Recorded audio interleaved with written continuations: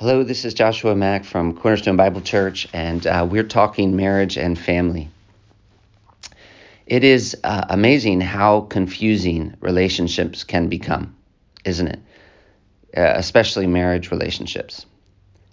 I know that I have sat down and talked with couples and just really scratched my head. What do we do? How do I help? Well, whenever I'm confused, I like to go back to the basics. What do I know for sure? Sometimes we get so focused on what's confusing that we just get lost. And yet, if we would go back to what we hold to be fundamental convictions, what is clear, there really is a path forward. And so, for example, one thing we know to be true for sure is that marriage is for the glory of God. So marriage is about something bigger than just me and my spouse. Ultimately, everything that exists is for God. It is His story, and we are characters in it. We exist. We are instruments in God's hands to bring Him glory, and that's good because He deserves the glory. And marriage is one of the tools He's given us to bring Him glory. And so marriage is about something more than just my comfort or my pleasure. It ultimately is about His glory. That's fundamental. Another thing we know for sure that is just really clear in Scripture is that a marriage is a unique relationship. Marriage is a priority. It is the most important human relationship that you have. And one of the ways we know that is because of what Moses says in Genesis chapter 2, verse 24. Genesis 2:24 is God talking on marriage before the fall. And really, Genesis 2:24 is kind of shocking. We're used to it, but the statement itself is shocking. Genesis 2:24, when God talks about marriage, He says, "Leave your father and mother and cleave to your wife and become one flesh." Now, in our culture, of course, that doesn't really sound shocking. It sounds normal. But in most cultures, it isn't. I forget where I was reading that if you ask most Western people, imagine you're on a boat, the boat is sinking, and your wife, your friend, and your mother are all on the boat, and you can only save one person. Who would you save? And most everyone's just like, of course, your spouse, your wife. But in the Middle East, the instinctive response would be, of course, your mother. I remember reading Kenneth Bailey. He's a scholar who's very familiar with Middle Eastern culture. And he was saying, imagine someone from the Middle East was thinking about moving to America, and he's maybe in his early 30s. And there might be someone who would say to him, and probably would say to him, aren't you going to bury your father first? And his father might only be in his 50s even. And so there's likely going to be 20 more years, 30 more years, 40 more years before he dies. And yet the point is, you can't just go off and leave. You have this duty to take care of your father. And so you can't even think really about moving somewhere until you fulfill that responsibility first. As one man puts it, ancient cultures put enormous emphasis on the parent-child relationship. Pleasing your parents, being faithful to the wishes of your parents was all important. In more traditional cultures, even today, parents and grandparents are given greater authority, and children are expected to heed their parents' wishes above all other requests. And yet, as Tim Keller explains, right in the middle of those patriarchal cultures, in the face of those realities, God says, I didn't put a parent and a child in the garden, I put a husband and a wife. When you marry your spouse, that must supersede all other relationships, even the parental relationship. Your spouse and your marriage must be your number one priority in life. Your marriage must be more important to you than anything else. No other human being should get more of your love, energy, industry, and commitment than your spouse. God asks that a man leave his father and his mother, as powerful as that relationship may have been, to forge a new union that must be an even more important and powerful force in his life. This is clear. It's not really complicated. When you're confused, it's important to go back to the basics. And one of the fundamental truths the Bible teaches about marriage is that marriage, this relationship, is the priority human relationship. If you turn over to 1 Corinthians chapter 7, if you had a Bible, or think about 1 Corinthians chapter 7, maybe you know the chapter. Paul's talking about marriage and the responsibilities that a husband has to his wife and a wife has to her husband. And in 1 Corinthians chapter 7, verse 33, Paul states it as a fact that it's proper and right for a man who's married to be concerned about the earthly needs of his wife and to be concerned about how he may please his wife. Not his wife and someone else, but his wife. He cannot merely think about himself, about what he wants. He must think about what his wife wants, about what would be good for and pleasing to his wife. So he has a unique responsibility to please his wife. Obviously, we're to consider everyone's interests above our own, but there's a unique responsibility a husband has to pleasing his wife. And so part of being married means the couple has to leave behind their previous identification as a single person, thinking in terms of I. Now they must think in terms of we. They're not just roommates living kind of separate lives. They are one. It means they have to leave their independence in terms of the use of their money, their time, their friendships, fulfilling their desires, their work, their recreation. They're not independent units any longer. They are now a we. I don't know. I think that might be shocking for some of us. But this means when the husband makes decisions, he must think carefully about how the decision he makes will impact his wife. He cannot be faithful to the Lord if he is unfaithful to his wife. Thinking about her, caring for her, protecting her, encouraging her, must take precedence over all other considerations except his relationship with the Lord. As a married person, he doesn't have the freedom to function in the way he previously functioned. Now he has responsibilities that he previously did not have. And that's not just true for the husband. Verse 34, we see that the woman who's married can't merely think about herself when she makes decisions about the use of her time and her energy. She must and she should focus on how she may please her husband, not her husband and. In fact, she cannot be faithful to the Lord if she's unfaithful to her husband. Thinking about and caring for her husband, pleasing her husband, must take precedence over all other considerations except her relationship with the Lord. As a married person, she does not have the freedom to function in the way she previously functioned. Now she has responsibilities to her husband that she previously did not have. Which, of course, only makes sense, really, in the Christian worldview. So I've been thinking lately, we don't really stop and consider very often the fact that we're going to die. But the unbeliever, you need to think about death, and you need to think about marriage, and marriage in light of death. Because the unbeliever, when they get married, it's almost like they're two people in a lifeboat, and that lifeboat is on the ocean, and they're never going to reach land. And so they're just trying to figure out how to survive in the lifeboat together without killing each other. And really, for the unbeliever, because they're going to go into the ground and nobody's going to go into the ground with them, and once they're in the ground, they think it's all over. The thing, if they're going to be honest with themselves, that matters more than anything else is their comfort in that moment. Really, nothing else matters if you're going to the ground and that's all there is. That's just the way it is. And so that means then that the wife or the husband, when they look at the other person, if they're going to be really living life in a way that makes sense according to their worldview, that death is the end, all that really matters is getting the other person to do what you want, to do what brings you comfort or brings you pleasure.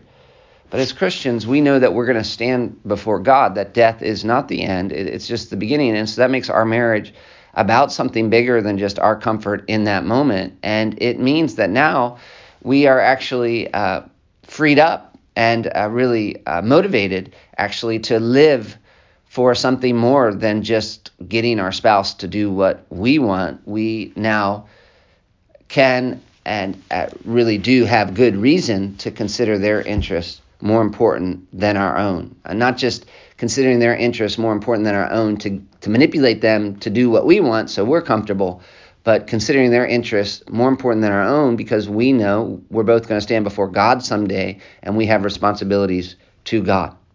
But marriage is the priority human relationship. And when Paul talks about what that means in the specifics, he says that it means the husband and the wife, they're not just independent units trying to figure out how to get the other person to do what they want, but instead they now have a responsibility to think about not just themselves, but how they can please the other person. And that is good. And they do that because they want to please the Lord. Marriage is about pleasing God, and one specific way we do that is by pleasing our spouse. When a person marries, Paul's really saying in 1 Corinthians 7, that person must be willing to leave behind anything that would keep them from being the husband or wife that God wants them to be. If there's something that would please the mate that God would not forbid them to change, then they should be willing to make that change.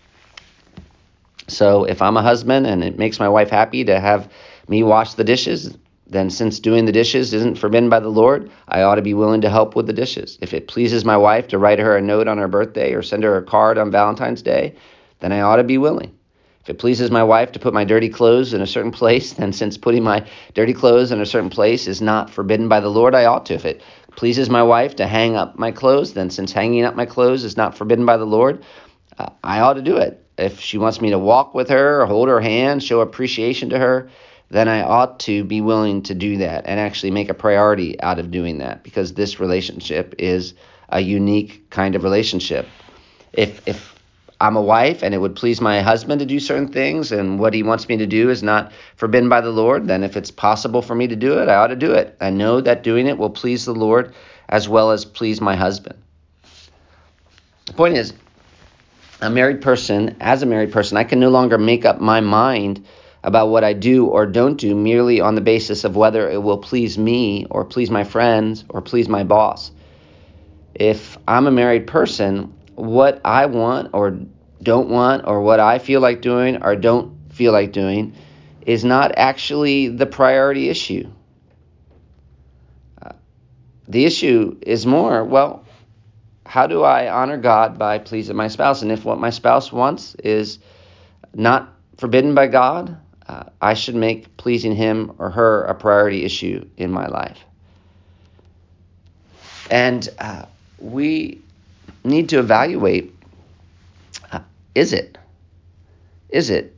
Because obviously there are lots of reasons people have problems in marriages and why it gets confusing, but one of the most common reasons is that they have let good things become more important and more of a priority than their spouse. The problem, of course, is getting people to admit that, because most people, if when their marriages are in trouble and you ask them, well, is your husband or wife a priority with you? Many people who are Christians would say, well, of course, they're a priority. But we need to take that a step further and be honest and ask ourselves some specific questions like, well, you say it's a priority, but what would your spouse say? If I asked your spouse, do they think they are a priority to you, how would they respond? Or if you were put on trial to determine whether or not your mate is a priority with you, what evidence would you give to substantiate your statement that your mate is a priority in your life? What evidence would you give to prove that your spouse's desires or interests of well-being are more important than your own interest or desires or concerns? What evidence would you give to prove that you're more concerned about pleasing your mate than you are about even pleasing yourself? What evidence would you give to prove that you're more concerned about your spouse's joy than just you getting your way? Maybe you could sit down with your spouse and say, honey, do you think you're a priority in my life? Do you think I treat you like you're really precious to me? Do you think that I'm more concerned about pleasing you than I am about pleasing me? And if they say to you, yeah, I think that's true, then ask, well, what do I do that encourages that? And that will tell you what you should keep on doing. But if your spouse says, no, there's times when I don't think I'm a priority in your life, then you should ask your spouse for forgiveness. Don't just say, no, how can you believe that? I can't believe you would ever say that. Oh, my goodness. No. If they're saying, you know what, I'm not a priority to you, that's not how God designed marriage to be. That's sin. And so you need to ask for forgiveness, and you should ask your spouse a couple other questions like, what is it that I do or don't do that causes you to think that you're not a priority in my life? And what would you like me to do or not do that would demonstrate to you how important you are to me? And then make a plan. If that's not violating Scripture, make a plan. Honey, with God's help, I'm going to work on changing and get busy doing what will communicate to your spouse that they're a priority to you. Evaluate your relationship and evaluate it honestly. What means more to you, your spouse or your children or your parents? Talking with your mate or talking with someone else? Your mate's or your spouse's opinion or someone else's opinion? Praying with your spouse or with other people? Helping your parents or helping your spouse? Your recreational activities or your spouse? That's kind of a convicting one, isn't it? I mean, in terms of just sad that we would ever make sports or crafts or anything like that more important than the spouse God's given us. But we do that, don't we? If you're going to move forward in your marriage relationship, you need to go back to the basics. You're never going to be able to deal with situations that are confusing if you don't at least get the fundamentals right. And one of the fundamentals is that marriage is for the glory of God, but another fundamental is that the marriage relationship needs to be a priority. If marriage is about the glory of God, one of the ways you glorify God is by making a priority out of your spouse. Why? Why does God do that? Well, part of why God designed marriage this way is because He loves you. He loves you, and He wants to give you a gift of this unique relationship. Another reason why God calls on the marriage to be a priority is because He has designed marriage to have an especially powerful influence on the course of your life. This is a relationship that He has designed to change you. And we all know change is very hard, and we don't change easily. But to help us change and become more like Christ, which brings Him glory and does good for us, He has given us the marriage relationship. Tim Keller puts it like this. He says, the reason marriage must have priority is because of the power of marriage. Marriage has the power to set the course of your life as a whole. If your marriage is strong, even if all the circumstances of your life around you are filled with trouble and weakness, it won't matter. You'll be able to move out into the world in strength. However, if your marriage is weak, even if all the other circumstances in your life around you are marked by success and strength, it won't matter. You will move out into the world in weakness. Marriage has that kind of power, the power to set the course of your whole life. It has that power because it was instituted by God. And because it has unequaled power, it must have unequaled supreme priority. Now, of course, when we talk about marriage having a priority like this, we're not saying that we should idolize marriage and that, okay, it's just me and my spouse living on an island. I've sometimes joked with Marta that, I could see living on an island with her. But actually, if we did something like that, just me and Marta somewhere by ourselves, that would ruin, that would be a problem for our marriage, even if we were completely happy. Because marriage wasn't designed just for us. One of the reasons why we make a priority out of marriage is so that we can glorify God and serve God better together. And we won't be of help, real help to other people if we don't live according to God's design for marriage. And so one of the reasons why we make such a priority out of the marriage relationship is so that we can be the kind of people who really will be useful to God and for his cause.